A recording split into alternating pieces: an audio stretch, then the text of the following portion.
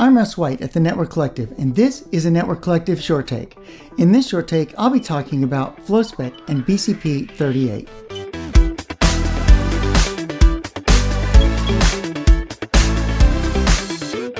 A question I have been asked in the past, and it's still a very good question, is why don't providers do more about distributed denial of service attacks? For instance, why don't they simply block spoofed source addresses at the provider edge?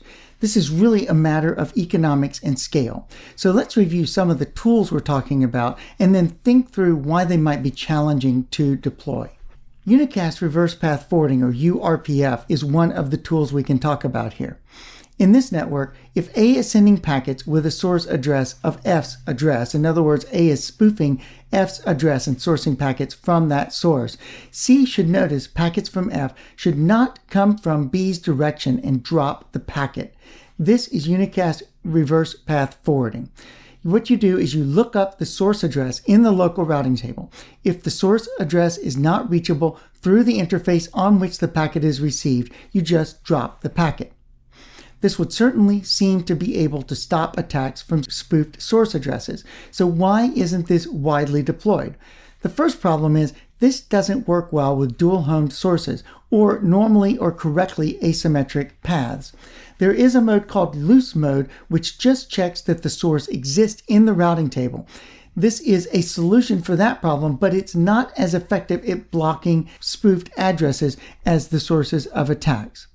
The second problem is looking up the source address can be quite expensive in terms of switching time, and one that we don't often think about is in terms of power consumption in the switching hardware.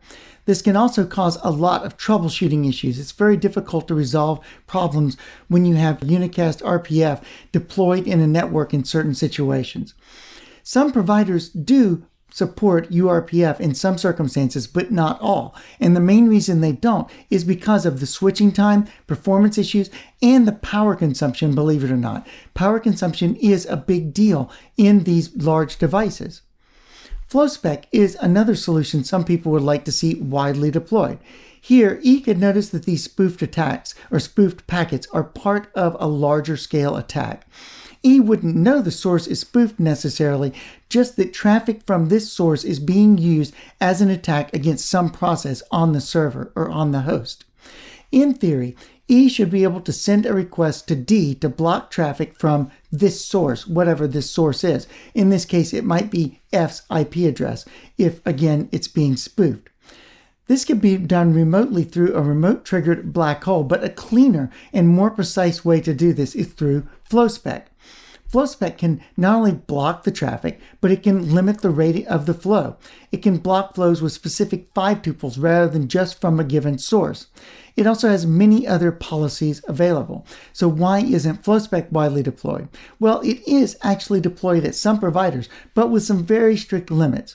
The number of FlowSpec records that can be inserted into the upstream router is generally very limited. The cost of inserting entries can be very, very expensive. Why? Well, again, there are a number of problems. First, there is the cost issue. It is still more expensive to do these kinds of lookups in hardware and to keep the packet switching rate high enough for commercial use.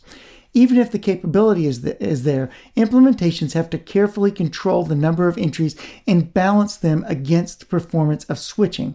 Second is trust. How much should a provider trust a customer to do the right thing in terms of packet filters? If the customer makes a mistake or even intentionally blocks something that should not be blocked, this can blow back on the provider in the form of technical support and or even legal liability. So the bottom line is these systems that we're talking about, Unicast RPF and FlowSpec, are much harder than it looks to deploy on the surface. It seems like on paper, you just turn the feature on and there it is and it works. They add cost, they add delay, they add switching performance issues, they add power consumption to the network. Still, operators should be pressing providers to provision and offer these kinds of services because they can make your network more secure while also making the whole internet more secure. Well, that's it for this time. Visit us at thenetworkcollective.com for more content that will help you build your cognitive and metacognitive skills as a network engineer. While you are there, check out our membership, which unlocks even more great content, as well as access to an awesome community of other like-minded network engineers. And remember, you can always find me at rule11.tech. Thanks.